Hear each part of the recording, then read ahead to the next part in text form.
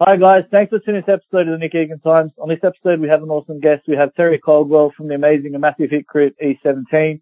E17 has achieved over 18 top 20 singles in the UK and have had massive success with 4 top 10 albums worldwide. E17 has sold over 18 million worldwide, which is crazy. Some of their hits include Deep, It's Alright, House of Love, Day Another Day, which has over 8 million views on YouTube to date, West End Girls, Let It Rain, Around the World, and Thunder. Joining me on the podcast right now is Terry Coldwell from E17. Welcome, Terry, and thanks for coming on my podcast. Thank you very much. How you doing? You all right? I'm good, mate. What about you? How's life? How's life in the UK? Yes, very good. It's been a crazy year and a half, should I say. It has, yeah, it's been a crazy year, mate. It's been a crazy year, but no, it's been good. I've spent some quality time with the family and stuff. Yeah, how creative as well. Yeah, tell me about. I saw that you've got obviously the new album 24/7 coming out, and the new hit Crying that's going to be on all the networks and YouTube. Tell me about that. Yeah, we've got a new album called. Well, as it goes, it's not that new, but we've remastered it. We released it in Australia a couple of years ago because we was touring Australia and we didn't know that the next time we was going to go there. And yeah, so we've decided to release it to the rest of the world now. It's been remastered and stuff. We got a brilliant new music video with the first single off of that album, which is Crying. Yeah, we're really excited for it. Yeah, 100%, especially the fans down here in Australia and worldwide that obviously have grown up and loving E17. Yeah, so tell me, how has life affected you personally, professionally, in E17 generally since the pandemic has hit? Yeah, no, it's been good. We had like over 100 shows cancelled. But no, it's been good. It's given me time to spend quality time with my family, with homeschooling and stuff. I've been creative as well, writing new tracks, for the next album, this one coming out, the next album after that. But yeah, no, it's been alright. It's been cool. We've had to shield, one of our daughters has got, 3 holes in the heart. So we've had to shield her a lot. But she's been fine. It's been okay. It's been okay. Yeah, I'm sorry to hear that. I just feel sorry for people that have lost loved ones and stuff like that. You know, that there's the way I see it is there's millions of people out there that's in a worse situation than me. So they're the people I feel sorry for. Yeah, for sure. It's a crazy time we're living in, and here in Sydney we're back in lockdown again. So it's just a ongoing battle. Yeah, we're not fully vaccinated yet. So yeah, so it's up and down. It's just like, what a time to be alive. Yeah. Take us back. Tell me about, obviously your family and growing up, before E17. So what was that like and how was that like? Yeah, it was good. You know, my mum and dad were working class people. And yeah, you know, I got whatever I wanted on my birthdays and Christmas. But yeah, you know, I wouldn't say we struggled because, you know, my dad was a hard worker. He used to work laying the main gas pipes in the roads and stuff. But yeah, no, life was alright. You know, I got in trouble a lot of times with the police. I shouldn't really be saying that, but yeah, you know, but it adds to the name, doesn't it? The Bad Boys of Pop. But yeah, it was nothing really, really bad. You know what I mean? Just me being stupid, really, as a youngster. But yeah, I loved music. I loved dancing. I used to break dance in the 80s. And then I went on kind of like street dancing and I just loved music, really. Amazing. Where did you know that obviously it was headed to go towards E17? Was music always something, and that's kind of, I guess, the industry that is where you were headed? Yeah, it's funny really, because I had loads of jobs. Even when I was at school, I had a Saturday job, I had a Sunday job, I had a paper round in the morning, and I worked in a sweet shop after school, stacking shelves and stuff. So, you know, music was my love. Dancing was my love. So, you know, it's quite weird really, because I used to pray to God. I didn't know how to be in a band or anything like that. And I used to pray because I used to love it so much. And then it kind of happened, you know. Tony knew my older sister because they were around the same age. And he knew I could dance and stuff. And then one day he kind of approached me and said, "Do you want to be part of this band?" And I said, "Oh, I'd love to, mate." And then it kind of all happened from there, really. Wow, that's amazing. And that was around 1990, 91, is that right? What's that, mate? Was that around 1990, 1991? Yes. When it all happened? Yeah. Yeah, cool. Yeah, it would have been, that would have been about 1991. And then the beginning of 92, we spent a year like in the studio and stuff. Beginning of 92 is when we got the record deal and released the first single. How was that time for you? So what was it like? Like, obviously coming from obviously where you were to going into obviously massive stardom and the fame and obviously everything just happening. How was that for you? How did that personally affect you? It was exciting. It was exciting. You know, I remember first being in the band. I went back to my house. I said to my dad, "Oh, I'm in the band." And he went, "No, you ain't. Get back to work." And he went, "No, you ain't. Get back to work, mate. You ain't in no band." And then when we signed the deal, because I was only 17 and you had to be 18 to sign a record deal. So my dad had to sign it for me. And then when he saw it was for £1 million, it was just like, I think he was kind of took back by it all, you know what I mean? Wow. But yeah, no, it was good. It was exciting times, you know. It was, you know, it was my dream. I dreamed of it for so long, and then it was finally happening. So yeah, it was crazy. You know, we worked the first 3 years. We worked 7 days a week, flying here, there, and everywhere. You know, so tiring. You know, we was all run down. But you know, I think that's what you have to do to get to the top. But yeah, it was exciting. It was new. It was, you know, I'd never been abroad until I'd been in the band. I'd never been abroad on holiday, and I think we always had holidays in England, with my family. But yeah, so it was exciting, you know, going to different countries, seeing different, you know, seeing, the way the people live there, and it was really good. Really, really good. That's incredible. What was obviously the process with all the songs and getting that? Because you just had hit after hit, and the consistency of it during that period, especially. Yeah, what was the process of all that? How did that all transpire too? That was mainly we paid out of our own pockets to go in the studio from our normal jobs to begin with, just before we got the record deal, to do demos and stuff like that, demo tracks. And then once we got the deal, the record company then remixed some of the songs up with the top producers at the time, and then yeah, they kind of I'd say the label kind of picked what songs to come out, really. That's phenomenal. What is your favourite song that you've ever done for E17? The favourite song is now, like, performing and stuff like that. I'd say that It's Alright, because it's just a feel-good song. The lyrics are just feel-good. I'd say Stay Another Day, the Christmas one, because it was number one in England for 6 weeks, and I think it was the only number one we had in England, but it was just special being Christmas, and for it to sort of kind of be in the chart for that long at number one. I like them all, really. They've all got something different about them. Yeah, that's amazing. And yeah, Stay Another Day, personally, that's one of my favourite songs. And yeah, like looking on YouTube, 8 million views to this date and still going. So yeah, it's amazing. It's amazing, mate. Like, it's amazing. Even the video clip, I was watching it earlier. Like, yeah, it was ahead of its time too, I believe, just the way it was all done. Yeah, I think, yeah, definitely. I think Stay Another Day, it's a timeless record, I think. It's just timeless. You can't, you know, it don't kind of go in and out of fashion. It's just there. Yeah, it's just amazing to be a part of that track. Definitely.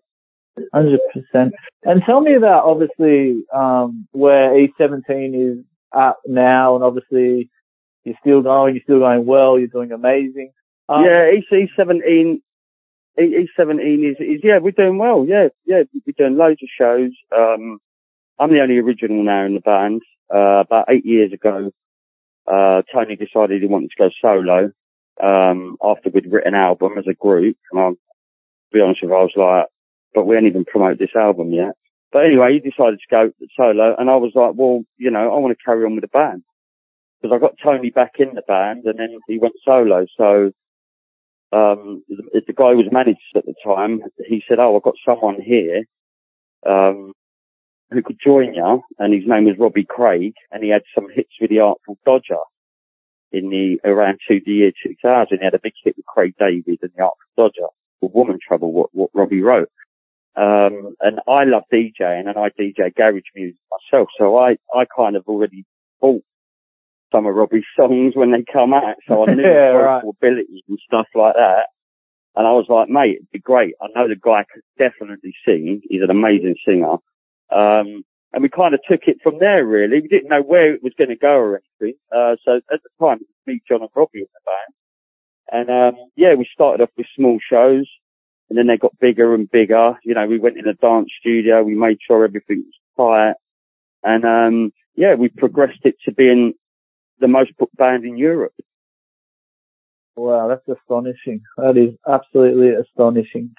Go back just quickly to obviously the rivalry you had with Take That. How was that like for yourself personally? Like, how was that like a good rivalry or was it a negative rivalry? Yeah. I think it was kind of a harmless rivalry, to be honest with you. And I think it all got kind of, the rivalry thing got established by the media. They kind of brought that rivalry on. I remember like sitting down in a magazine interview and the guy asking us the questions was like, "Oh, Take That said this about you." And he was just like, "I will say that back about them." And then the papers kind of got hold of it and they created this rivalry between us. But whenever we saw them, it was always okay, really. You know, we'd normally just see Robbie Williams at the bar in the hotel or something. But it was like, it was, you know, he's cool, mate. He was cool. I remember seeing Robbie Williams in the corridor of the hotel and he had Beat playing in his headphones. And he was like, "I love this track, guys. I absolutely love this track." But yeah, it was kind of harmless rivalry, but the papers loved it and it kind of brought us both up the ladder kind of thing quicker than I suppose if we hadn't had that sort of publicity. Yeah, for sure. Yeah, because obviously it was definitely well publicised and obviously it's famous. It probably actually, looking back in hindsight too, it probably helped both the bands obviously even get more publicity too because, you know, the media really played on it as well. Yeah, they did. Oh, the media loves all that, don't they? 100%. People, Rolling Stones, Take That. It's like, you know, you've got years and years of Oasis, Blur. You know, you've got years and years of rivalry between two bands. What the papers kind of get hold of and create this big sort of thing. You know what I mean? 100%. What's the best place that you've ever performed at that you can recall? Like, what was the best memory of performing? I love Australia. I absolutely love Australia. And, you know, I would move to Australia because I love it that much. You're welcome. Come down. We can have a beer together. Cheers, mate. Maybe when I'm older and the band's not going anymore and, you know, that'll be my final resting place, Australia. We played Red Square, which over 1 million people turned up. But we also, 2 years ago, we played, it's on YouTube, the video. We played, is it 30 years? 20 years, 30 years of the Berlin Wall coming down, and we played at the gates of the Berlin Wall. Wow. Where it was very, New Year's Eve that was, and it was a very mild New Year's Eve, and they estimated over 1 million people turning up in the streets where the stage was all set up. But it was on TV, and they estimated about 10 million people watching it on TV. So that was only 2 years ago, and that was amazing as well. Wow. Yeah, there's so many different amazing places. You know, we played in, probably about 5 years ago, we went to China and played in one of the emperor's, old palaces, which is the ancient wall of the Tong, which was amazing because I've never been to China. And it was a long trip for a few days, for 2 or 3 days. But it was just amazing. You know, we drove past the Great Wall of China and we all got out and had selfies in front of it and stuff. But, there's so many amazing memories, to be honest with you. What's another one? Touring Australia, for the first time because we was number one out there at the time as well when we toured Australia, which made it extra special. There's just so many memories. And I love it all, even though, you know, the other guys ain't in the band no more. You know, I still cherish the moments I spent with them. And very grateful, you know, for all the times, all the good times we had, you know. Yeah. Speaking to someone else about E17 recently, saying that obviously back then you really, when obviously there was at the peak, you really inspired a generation, obviously with the dress and the way you carried yourselves and the whole culture of E17. At that time, you were extremely popular, and just I guess the younger generation specifically too, you really had an impact on them as well. So yeah, like it's amazing. Yeah, I think, we came out, we was into like American hip hop and R&B, so that's where the dress, the baggy trousers, that's kind of influenced from. And yeah, I think we was just so different to everyone else out there, at the time. But kind of everyone in Walthamstow that was into hip hop now, like dressed how we dress, you know, all of our mates dressed like us. Yeah. So yeah, I think it was just something different and something fresh for the, for the people really. Yeah. And then we've done the army camouflage thing in Deep, which kind of carried on. But it's quite strange really, because like everything kind of cycles round. Fashion cycles round. Well, I don't think flares will, but yeah, I get that. In England, we had a flares thing going on early 90s as well. But yeah, I don't think that one will go back around in fashion. But yeah, it was. And I think people like the bad boy thing as well. You know, everything pop was kind of like you could take home to your mum. You know what I mean? I remember you can take home to your mum. When A17 came, I remember going on tour. And the papers, front page of the Sun newspaper in England, lock your daughters up, E17. So yeah, that just says it all, you know what I mean? Yeah. There would have been a lot of ammunition back then. Yeah. That's incredible. Thank God cameras on phones weren't available then. Yeah, no social media, nothing like that. Yeah. What inspires Terry daily? What makes you get so motivated to be so consistent with what you're doing too? Just the love of my job, mate. I absolutely love it. I've been on stage on crutches. I've been on stage really unwell. But you know what motivates me is I know the effort that gets put into putting on shows by promoters. Yeah, they have to pay for posters, radio advertising, all sorts of stuff that goes on in the background, and I don't want to let people down. I absolutely love what I do. I think it's the best job in the world. I'm absolutely grateful for my position. And, you know, that's what motivates me. That's what motivates me. Obviously my family as well, you know, feeding my family and stuff, it is important. But yeah, just because I absolutely love what I do. I absolutely love it. And that's my motivation every day. Yeah, that's amazing. Well done. Yeah.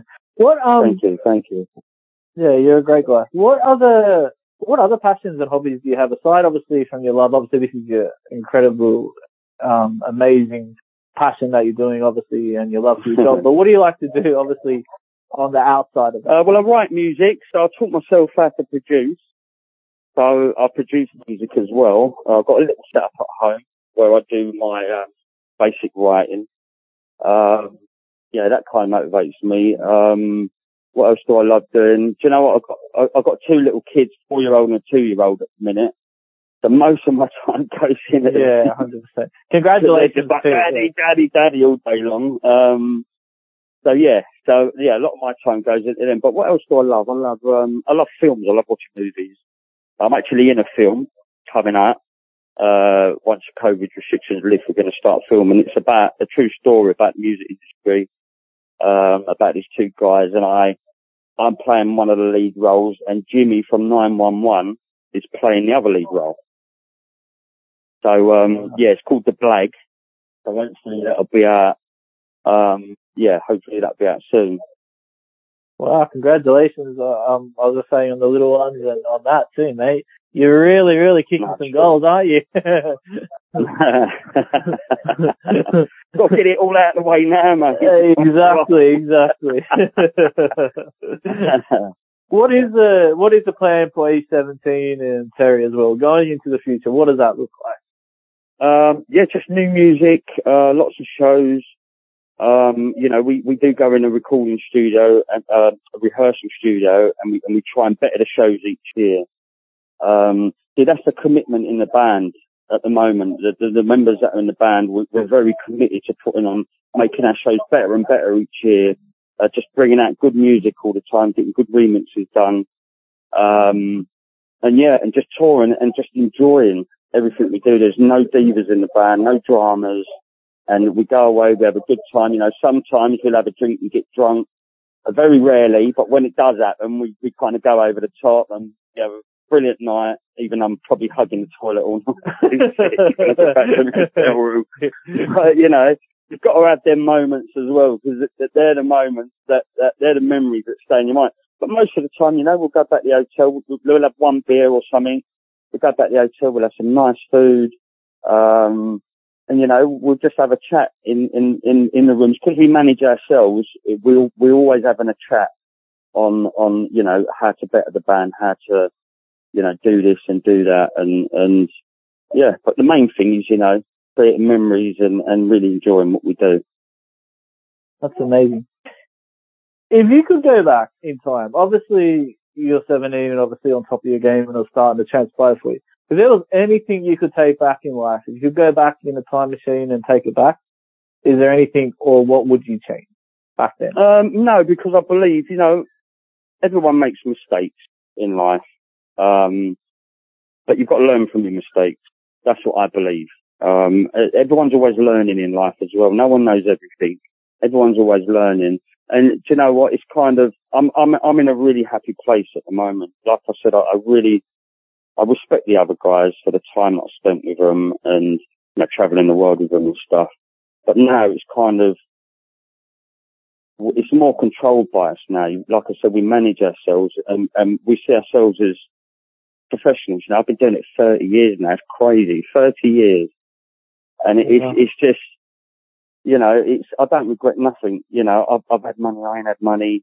I've gone for 2 divorces where I've lost a lot of money as well. I've gone to live back at my dad's at one point. And that's what's motivated me to, make things work. Yeah. That's my motivation. It's, it ain't, that's the one thing. It's not about the money.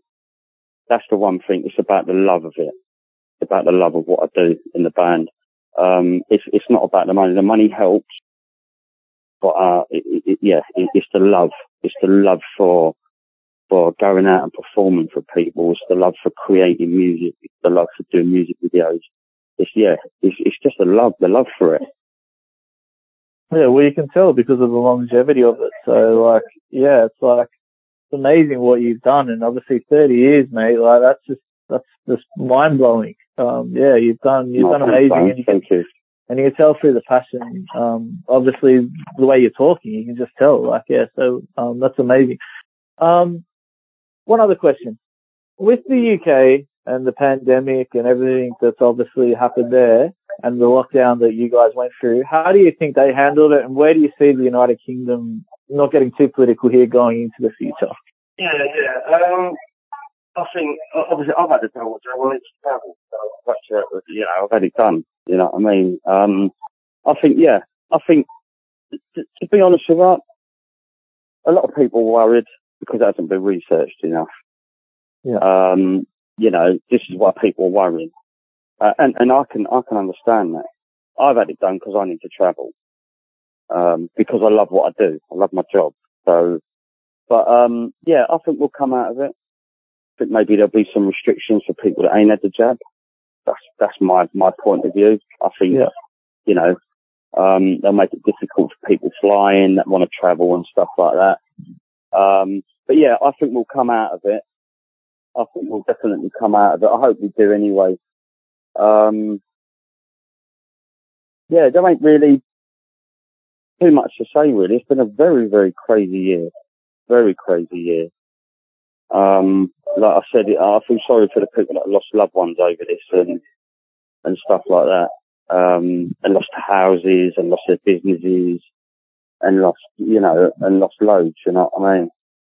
Yeah, I couldn't agree more too, especially here, like, our small businesses are suffering and my heart goes out to them, you know, like, that's their whole livelihood and everything going. It's crazy, especially, you know, people that have had their businesses for years as well.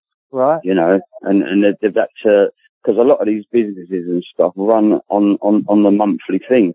You know, you need that monthly income coming into your business to pay the bills. And, you know, they're the ones that have got wiped out. They're all the ones that have got wiped out. You know, the entertainment industry's really, really suffered in England. You know, theatres and musicians and people like that. Yeah, it's crazy, but I hope, you know, I hope the world comes out of it, not just England. I hope the world comes out of it, and everyone can move on from this. Yeah, for sure. Couldn't agree more. Yeah, on that note, Terry, thanks for coming on my podcast. I really do appreciate it. Thank you, man. And mate, I cannot wait to come back to Australia, mate. I know, you're welcome, mate. We're going to go have a beer when you get down here. Whereabouts you based? Where are you based in Australia? Manly. Do you know Manly? Sydney? Like, I'm in Sydney, but there's a suburb in an area like the beach, Manly Beach. Well, mate, when we're in Sydney next, mate, definitely come over, come to the gig, we'll sort you out VIP and everything. It'd be lovely to meet you face to face.